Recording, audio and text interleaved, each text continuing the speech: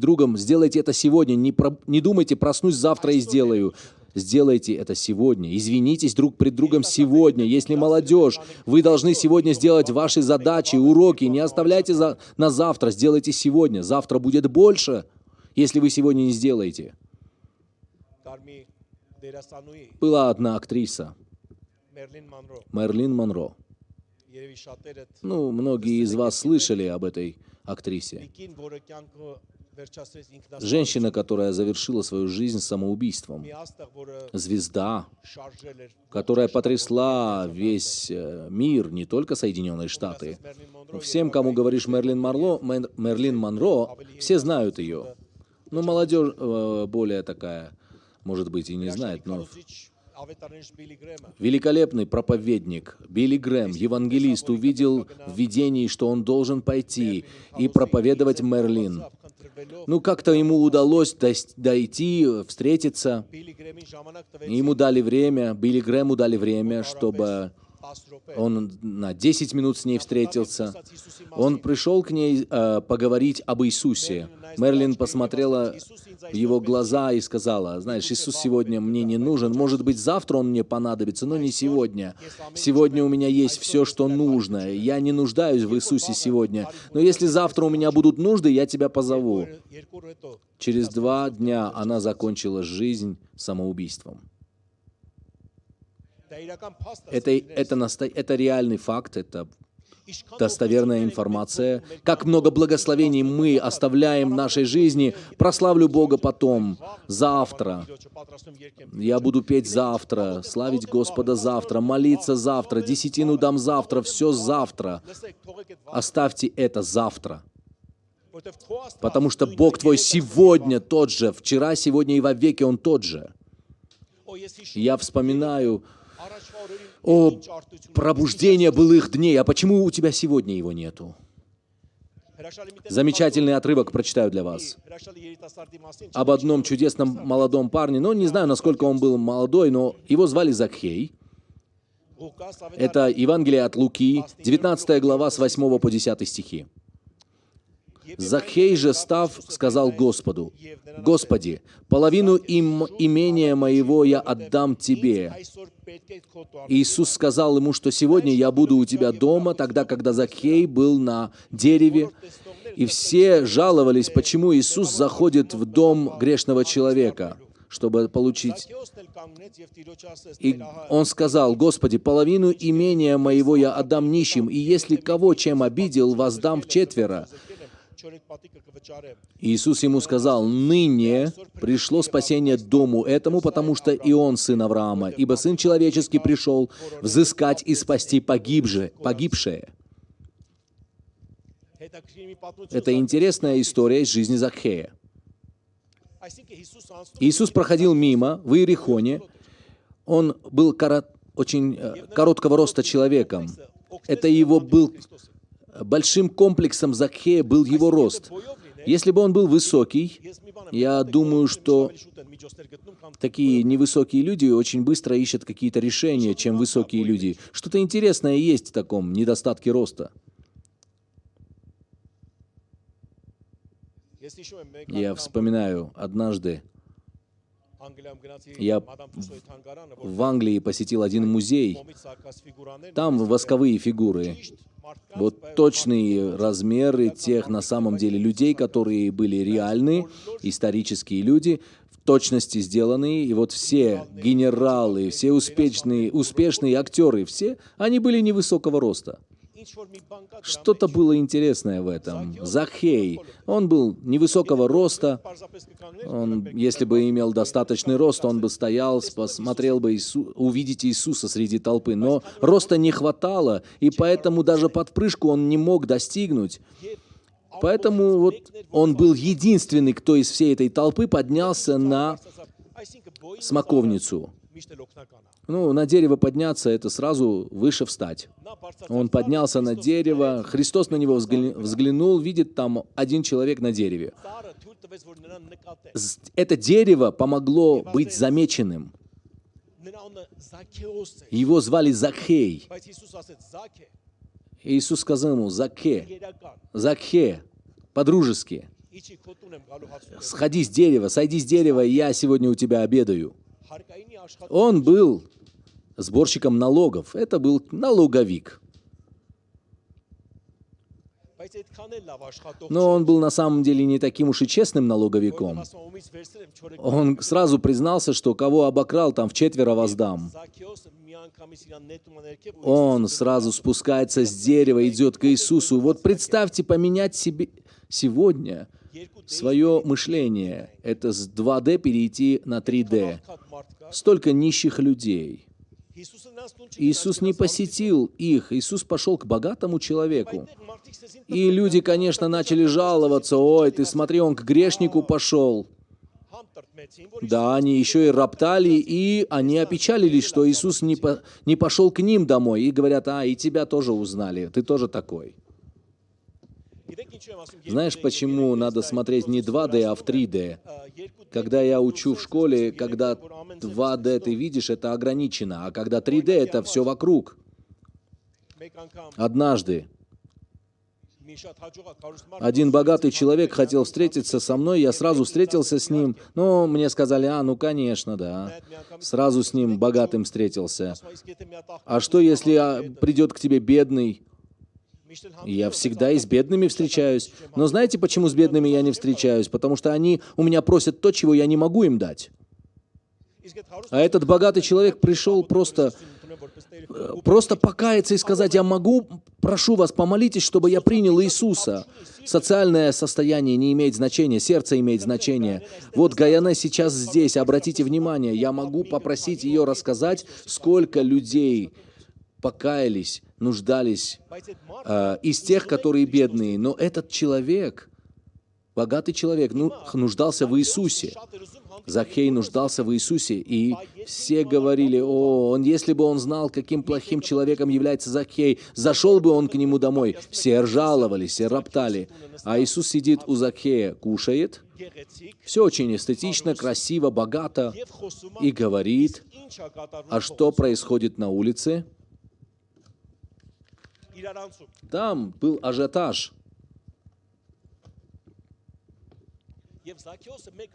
Представьте себе, одну секунду, Закхей говорит, все, я понял, я вышел сейчас, выйду сейчас и всем раздам деньги, всех, кого обокрал, 4 отдам деньги.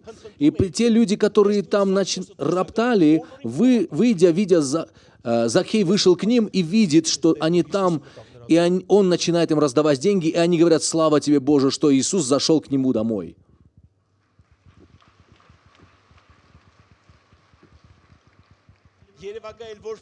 Наверное, после этого, когда Закхей начал воздавать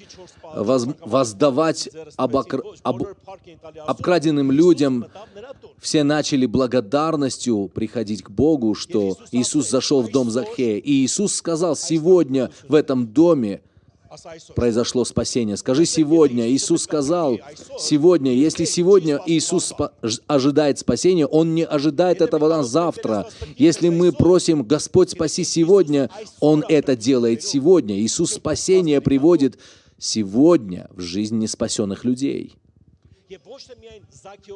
Не только в жизни Закхея, но дому пришло, всему его дому пришло спасение.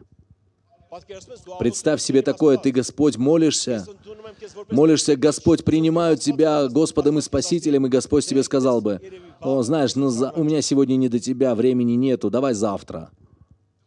Представьте себе, если Иисус бы сказал этому распятому преступнику завтра. Нет, не завтра, а сегодня. Сегодня со мной будешь в раю. Иисус сказал этому разбойнику, сегодня же будешь со мною в раю.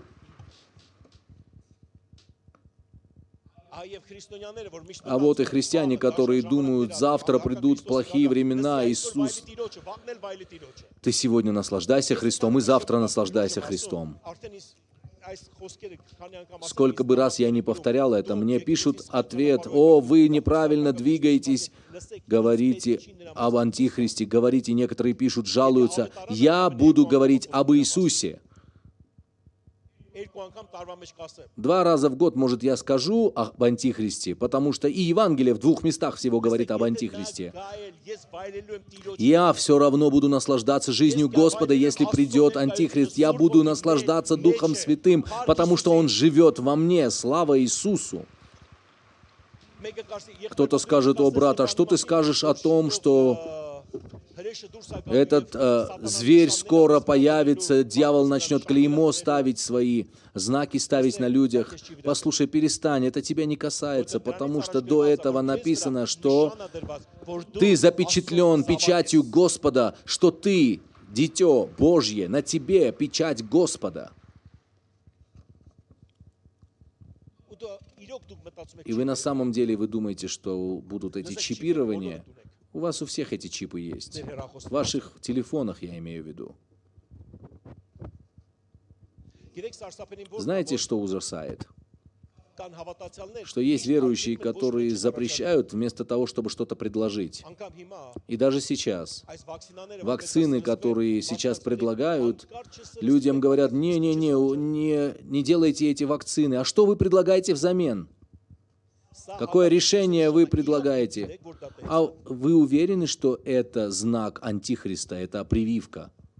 Вакцинация. Когда появился пенициллин, многие верующие говорили, что это от дьявола, пенициллин нельзя принимать, не принимайте.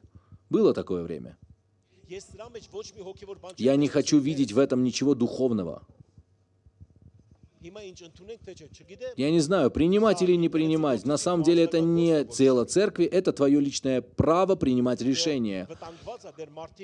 Есть опасность, потому что есть опасность, люди еще не все приняли, но не церкви решать, а тебе. Не надо в этом во всем искать духовное. Некоторые люди безо всякого обоснования просто верят, что через уколы делают чипирование. Один человек сказал, что хотел исследование совершить с специалистами. Не находят эти специалисты этого подхода. Если захотят тебя чипировать, они могут в томатном соке это выложить, и вы просто выпили. Это все ложь, клеймо или знак сатаны, который он планирует поставить на людях, это знак завета. Антихрист планирует прийти как Христос. Если ты своими устами будешь исповедовать и примешь, если ты не будешь отрекаться от Христа, это к тебе отношения не будет иметь. Поэтому славь Господа и поклоняйся Иисусу, и не ожидай Антихриста, что Он придет и что будет Он делать. Ты будешь ожидать, и тебе надо ожидать Иисуса, Его возвращения. Слава Иисусу! Конечно, сегодня мы не говорим о последних временах. Очень коротко хотел объяснить мои мысли. На самом деле, то, что касается этих знаков, это вопрос завета. А твой завет с Господом, ты уже с Ним в завете. Продолжим. Лука, 2 глава, 11 стих. «Ибо ныне родился вам в городе Давидовом Спаситель, который есть Христос Господь». Мы будем скоро праздновать нашу Пасху. И здесь написано: в этот день, сегодня, родился Спаситель. Не когда-то придет время, вы в какой-то день по милости будете спасены. Нет, сегодня. Сегодня был рожден Спаситель. И спасение надо распространять сегодня, а не завтра. Почему мы говорим сегодня о трагедиях завтрашнего дня, если мы сегодня не говорим о спасении? Сегодня день спасения. Матфея, 6 глава, 31 стих. «Итак, не заботьтесь и не говорите, что нам есть, или что пить, или во что одеться. Потому что всего этого ищут язычники, и потому что Отец ваш Небесный знает, что вы имеете нужду во всем этом. Ищите прежде Царствие Божье и правды Его, и все приложится вам. Итак, не заботьтесь о завтрашнем дне, ибо завтрашний сам будет заботиться о своем. Довольно для каждого дня заботы своей». Давайте сегодняшними заботами будем удовлетворены. Послушайте, и так их немало, и они достаточно большие. Зачем нам брать заботы завтрашнего дня? У нас сегодня хватает хлопот. На этот день хватает нам наших сегодняшних хлопот, трудностей. У нас в руках есть сегодняшний день. Давайте сегодняшние вопросы будем решать. Бог сам говорит, Христос говорит, что о завтрашнем дне заботятся только язычники, а ты не заботься. Я не говорю о том, чтобы не планировать завтрашний день. Я говорю о том, чтобы не заботиться о дне завтрашнем. Так что же нам сегодня делать? Прославлять Бога. Сегодня мы должны поклоняться Господу. Если что-то сегодня сделал против людей, попроси сегодня прощения. Если сегодня что-то надо бросить, тогда сделай это сегодня. Не говори завтра, сделаю это завтра. Потому что мы не знаем завтра, как это вообще будет.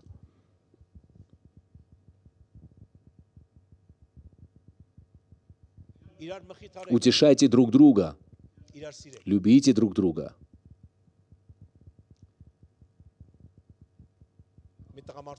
Говорил с одним человеком, мужчина. Он был очень наполнен ненавистью в адрес своей жены. Ну, как скажу, как бы оба друг друга стоили. Не то, чтобы жена там лучше, муж лучше. Но так как я разговаривал с мужчиной, и этот мужчина слышал, и мы говорили так по-мужски. Я ему говорю, знаешь, Божье Слово говорит, что ты должен любить свою жену. Он говорит, я говорю, а он отвечает, я уже молюсь, чтобы Бог сделал так, чтобы я полюбил. А там не звучит так, что я сделаю что-нибудь, чтобы полюбить. Видели, когда вот начинают игрушку заряжать, чтобы вот игрушка начала работать, двигаться.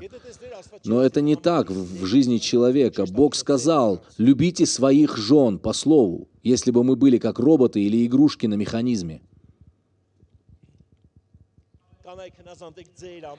Писание говорит, жены, будьте послушны своим мужьям. Я сказал им, и я ему сказал, Бог в тебе имеет силу, Бог знает, что в тебе есть сила любить. А он говорит, пусть Бог сделает так, чтобы я любил. А я ему сказал, знаете, на самом деле вам надо сделать этот шаг сегодня. А он такой, ну, говорит, в один день это придет, наверное. Они не хотели разводиться. Я ему сказал, нет, сегодня надо сделать шаг любви. А он говорит, как? А я сказал, можешь сделать что-то, чего ты никогда не делал? И вот что бы ожидала от тебя твоя жена? Чтобы ты зашел домой и начал кричать, да?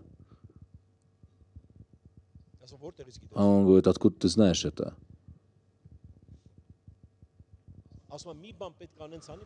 А он говорит, она сделает что-то обязательно, чтобы я начал кричать. А я ему говорю, давай ты сегодняшний день поменяешь. Ты пойдешь домой,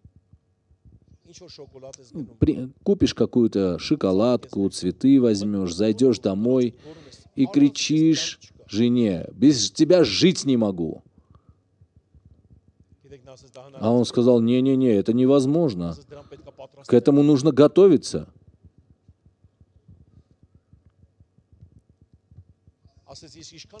А я ему сказал, а сколько тебе надо к такому готовиться? Скажу вам, что рассказываю эту историю, он позволил мне рассказать эту историю. И я спросил, а сколько тебе нужно готовиться к этому? Я думаю, что, может, завтра, послезавтра, отвечает этот мужчина. Мне нужно собраться. Я ему сказал, ты что, серьезно говоришь это? Он говорит, да. Я ему говорю, на 6 лет где-то я старше тебя. Как это так понять? Вот мне нужно себя собрать. Как ты себя собираешь? Это как понять? Собраться, типа, у тебя есть 24 часа, чтобы ты себя собрал. И я ему сказал, если бы сейчас, если услышался бы взрыв, он говорит, я ему говорю, 2 секунды тебе было бы нужно, чтобы ты скрылся. А для того, чтобы просто что-то сделать для своей жены, тебе нужны дни. Он говорит, знаешь, проблема в чем? Легко купить цветы. Купить конфеты тоже легко. Зайти домой тоже легко. Но сказать эту фразу мне тяжко трудно.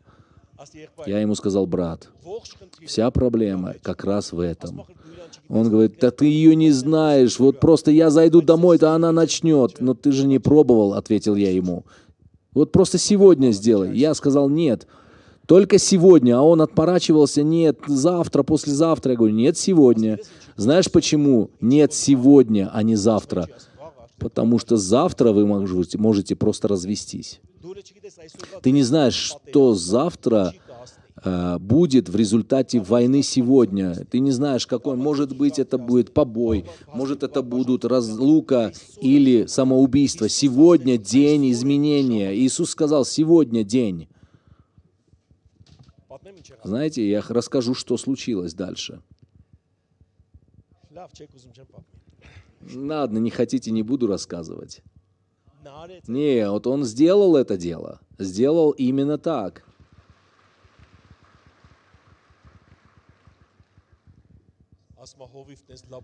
Он сказал, что: пастор, у меня такого хорошего дня в жизни не было. И я говорю: а как получилось? Вначале было очень трудно, я пришел, признался, уже там цветы были в руках, конфета. И он уже просто с трудом кое-как это выговорил.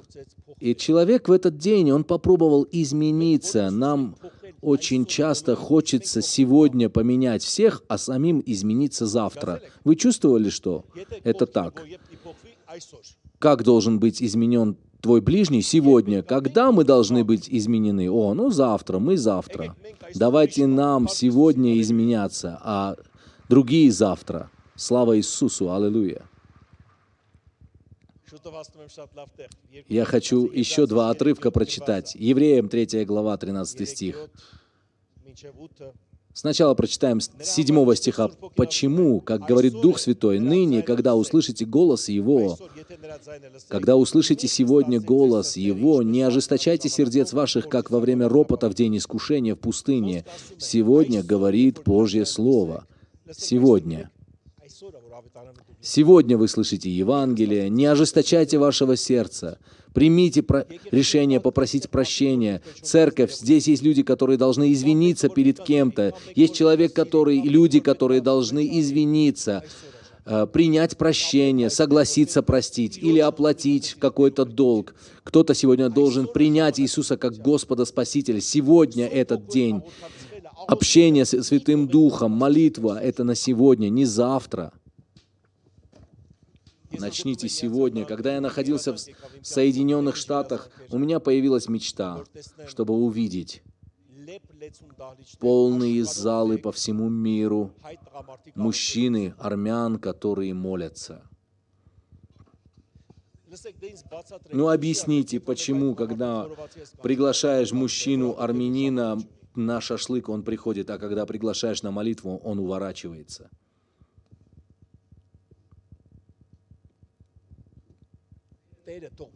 Пусть Господь помилует, чтобы мы на самом деле сегодня изменились и получили этот пророческий дух. Наш народ призван.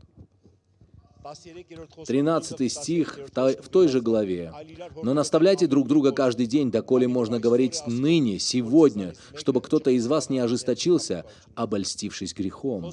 Слово Божье говорит, это сегодня, когда нужно утешать друг друга. Не ожесточайте себя. Помогайте, поднимайте друг друга. И еще один отрывок. Я расскажу этот отрывок вам. Это 15 глава Бытия. Авраам находился у своего шатра. Это очень похоже на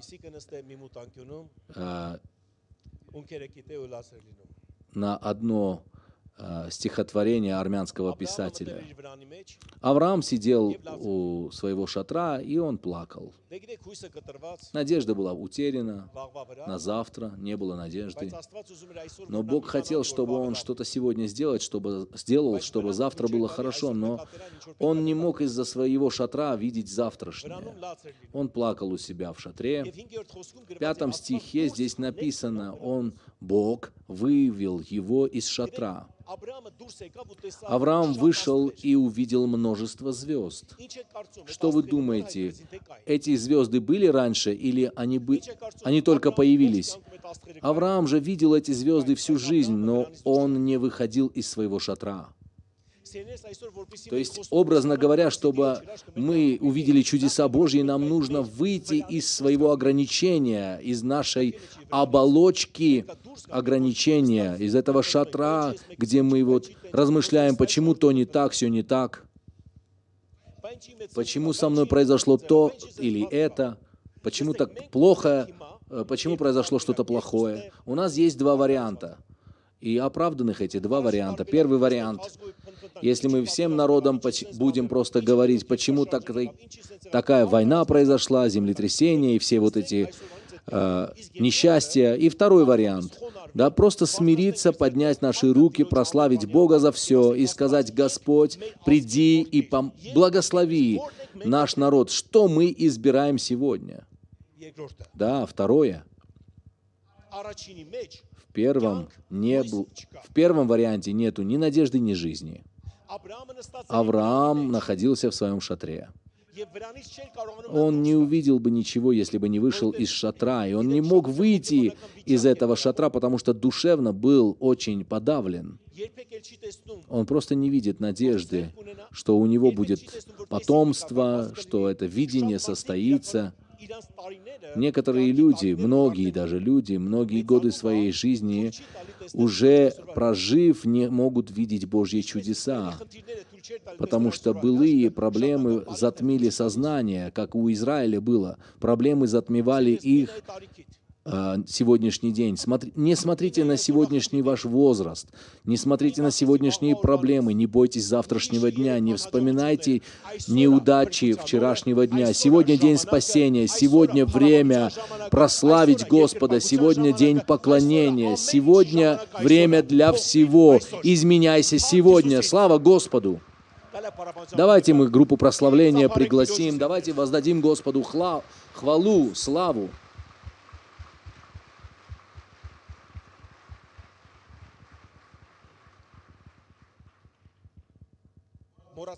Забудьте про завтра.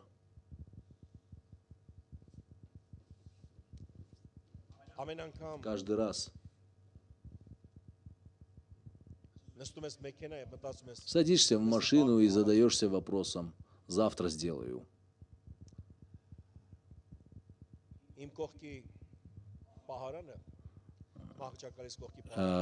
Маленькая тумбочка рядом с моей кроватью.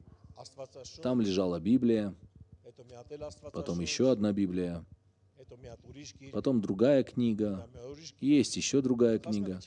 Я почему-то положил, но я все эти книги вместе не читаю. Но мне удобно. Какую книгу хочу, взял, почитал. И в один день я задался вопросом.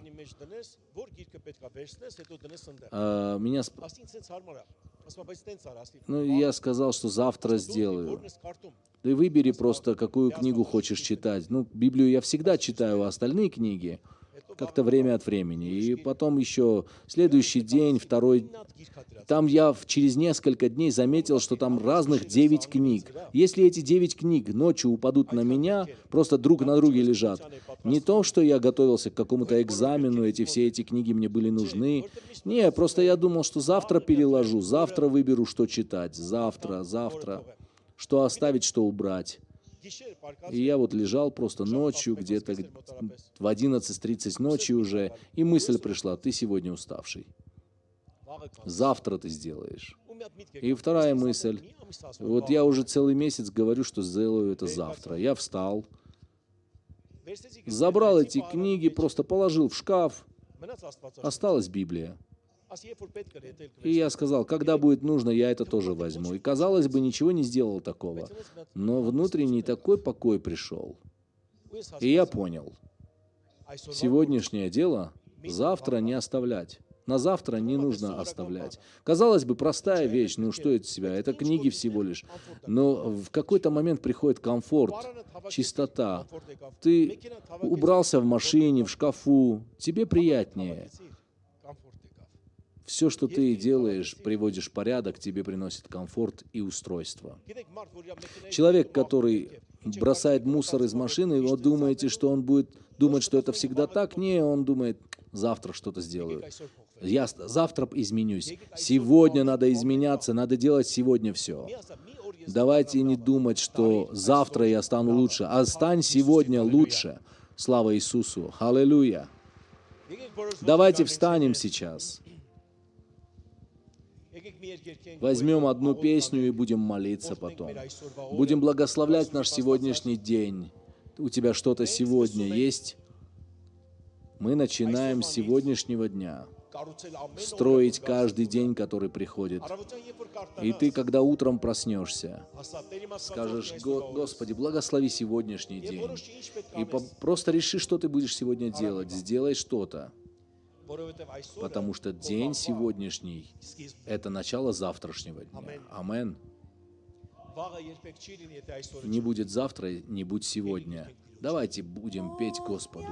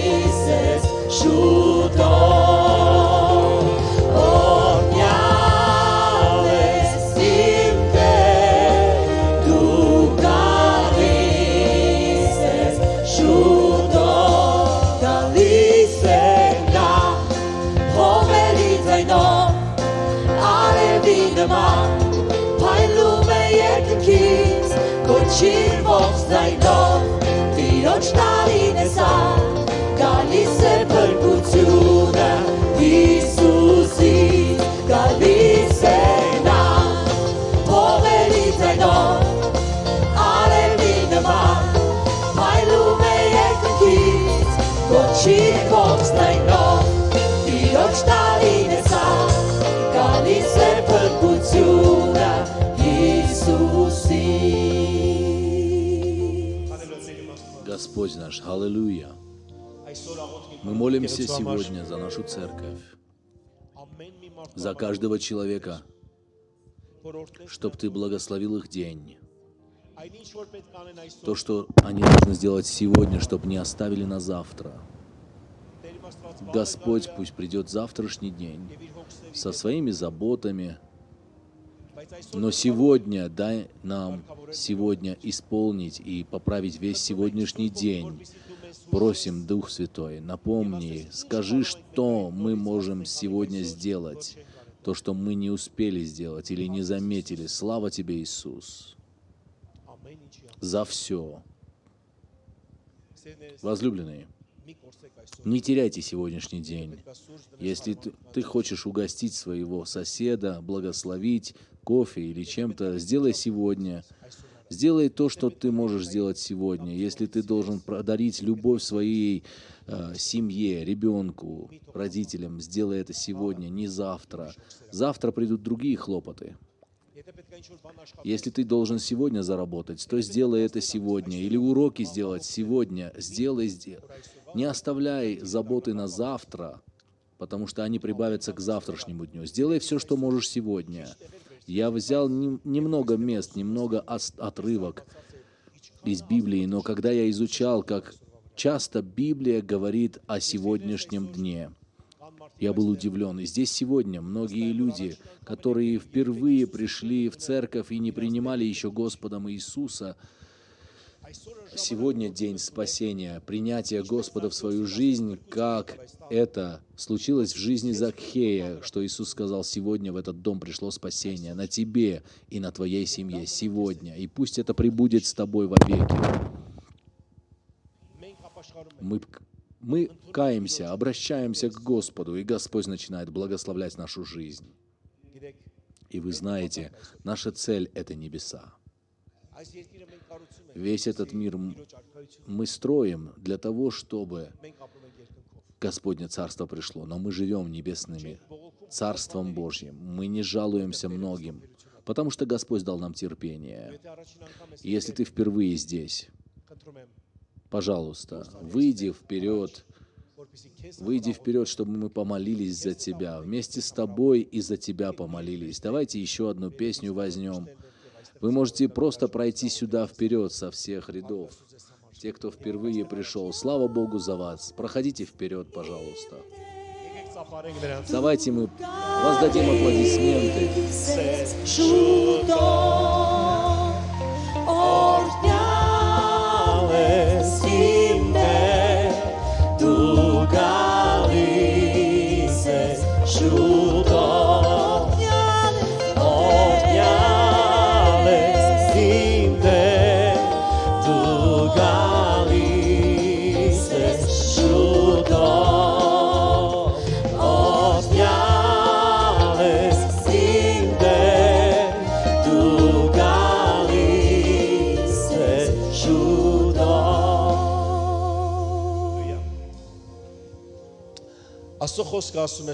Божье Слово говорит, пусть Бог благословит вас каждого. Господне Слово говорит, что если вы сердцем будете веровать и устами исповедовать, в этот день я стану вашим Господом и Спасителем. И как вы, в один день я свою жизнь отдал Иисусу и не пожалел об этом. Господь благословляет нашу жизнь. Я помогу вам в этой молитве. Просто сердцем вашим веруйте и повторяйте со мной. И вы с сегодняшнего дня станете Божьими детьми. Вы увидите Божью руку, которая будет вам помогать. Казалось бы, вот у нас есть две руки, но всегда у нас есть в одной невидимой руке помощь, нужда в помощи. Поэтому эта невидимая рука будет вам помогать. Скажите со мной в этой молитве: возлюбленный Отец, я прихожу к Тебе именем Господа Иисуса Христа. Я прошу Тебя, Господь, стань моим Господом и моим Спасителем. Прости меня, все согрешения и мою жизнь я отдаю в Твои руки. С сегодняшнего дня Ты мой, а я принадлежу Тебе. Наполни меня Духом Твоим Святым. Слава Тебе, Иисус. Благодарю Тебя, Иисус, за все. Аминь. Слава Господу. Вы увидите ответы ваших молитв. Церковь, прострите руки, благословите, помолитесь за этих людей. Вы стойте, пожалуйста, а мы молимся за вас. Отец наш Небесный, мы молимся за этих людей, за каждого из этих людей. Просим, чтобы Ты благословил их семьи, их личную жизнь, Господь. Пусть все плохие вещи, всякая форма колдовства и ворожейства, неправильные провозглашения, которые были в адрес этих людей сделаны, пусть будут разрушены, потому что кровь Твоя святая теперь на них. И с сегодняшнего дня пусть ангелы Твои защищают их. Пусть кровь Иисуса Христа защищает, и пусть они не отойдут от воли Твоей, не отступят от Тебя. Благословляем наших братьев и сестер во имя Отца и Сына и Святого Духа. Аллилуйя. Аминь. Слава Иисусу!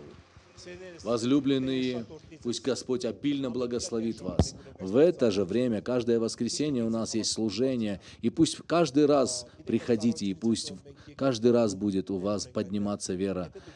Поднимитесь, пожалуйста, на второй этаж, мы хотим подарить вам Евангелие. Возьмите с собой Евангелие и читайте. Не забудьте, это очень важно. Каждый день читайте Евангелие.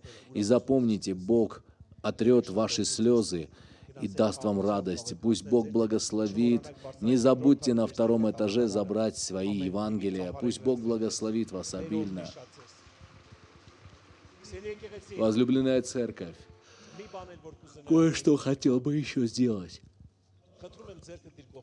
Положи, пожалуйста, руку на своего ближнего, и мы помолимся. Божье Слово говорит, вы возложите руки на больных, и они выздоровеют, что-то произойдет. Я сегодня буду молиться, и возьми это с верой, чтобы, если ты болен, пришло здоровье, если у тебя проблемы, чтобы эти проблемы были решены. Давайте молиться сейчас, возлюбленные. Просто искренним сердцем помолиться. Господь мой Бог, послушанием к Твоему Слову, сегодня мы возлагаем руку друг на друга и просим, Господь, чтобы Ты сегодня получили мы Слово на сегодня, чтобы Ты благословил сегодня день каждого человека, поднял веру, усилил, наполнил их жизни славой и силой Твоей. Благослови наших братьев и сестер, всех.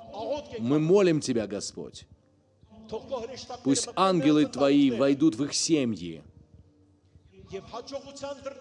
и двери успеха пусть откроются для каждого. Во имя Отца, Сына и Святого Духа молю Тебя, Отец, чтобы был такой успех, которого никогда не было, чтобы это было свидетельством для них. Слава Тебе, Господь господствующих и Царь царей. Аллилуйя. Амен. Давайте вместе скажем молитву «Отче наш». Повторяйте со мной: «Отче наш, сущий на небесах, да светится имя Твое, да придет царствие Твое, да будет воля Твоя, и на земле, как и на небе. Хлеб наш насущный подавай нам на каждый день, и прости нам долги наши, как и мы прощаем должникам нашим. И не введи нас в искушение, но избавь от лукавого. Ибо Твое есть царство и сила и слава. Амен во веки веков». Давайте славить Господа, возлюбленные, пусть Господь всех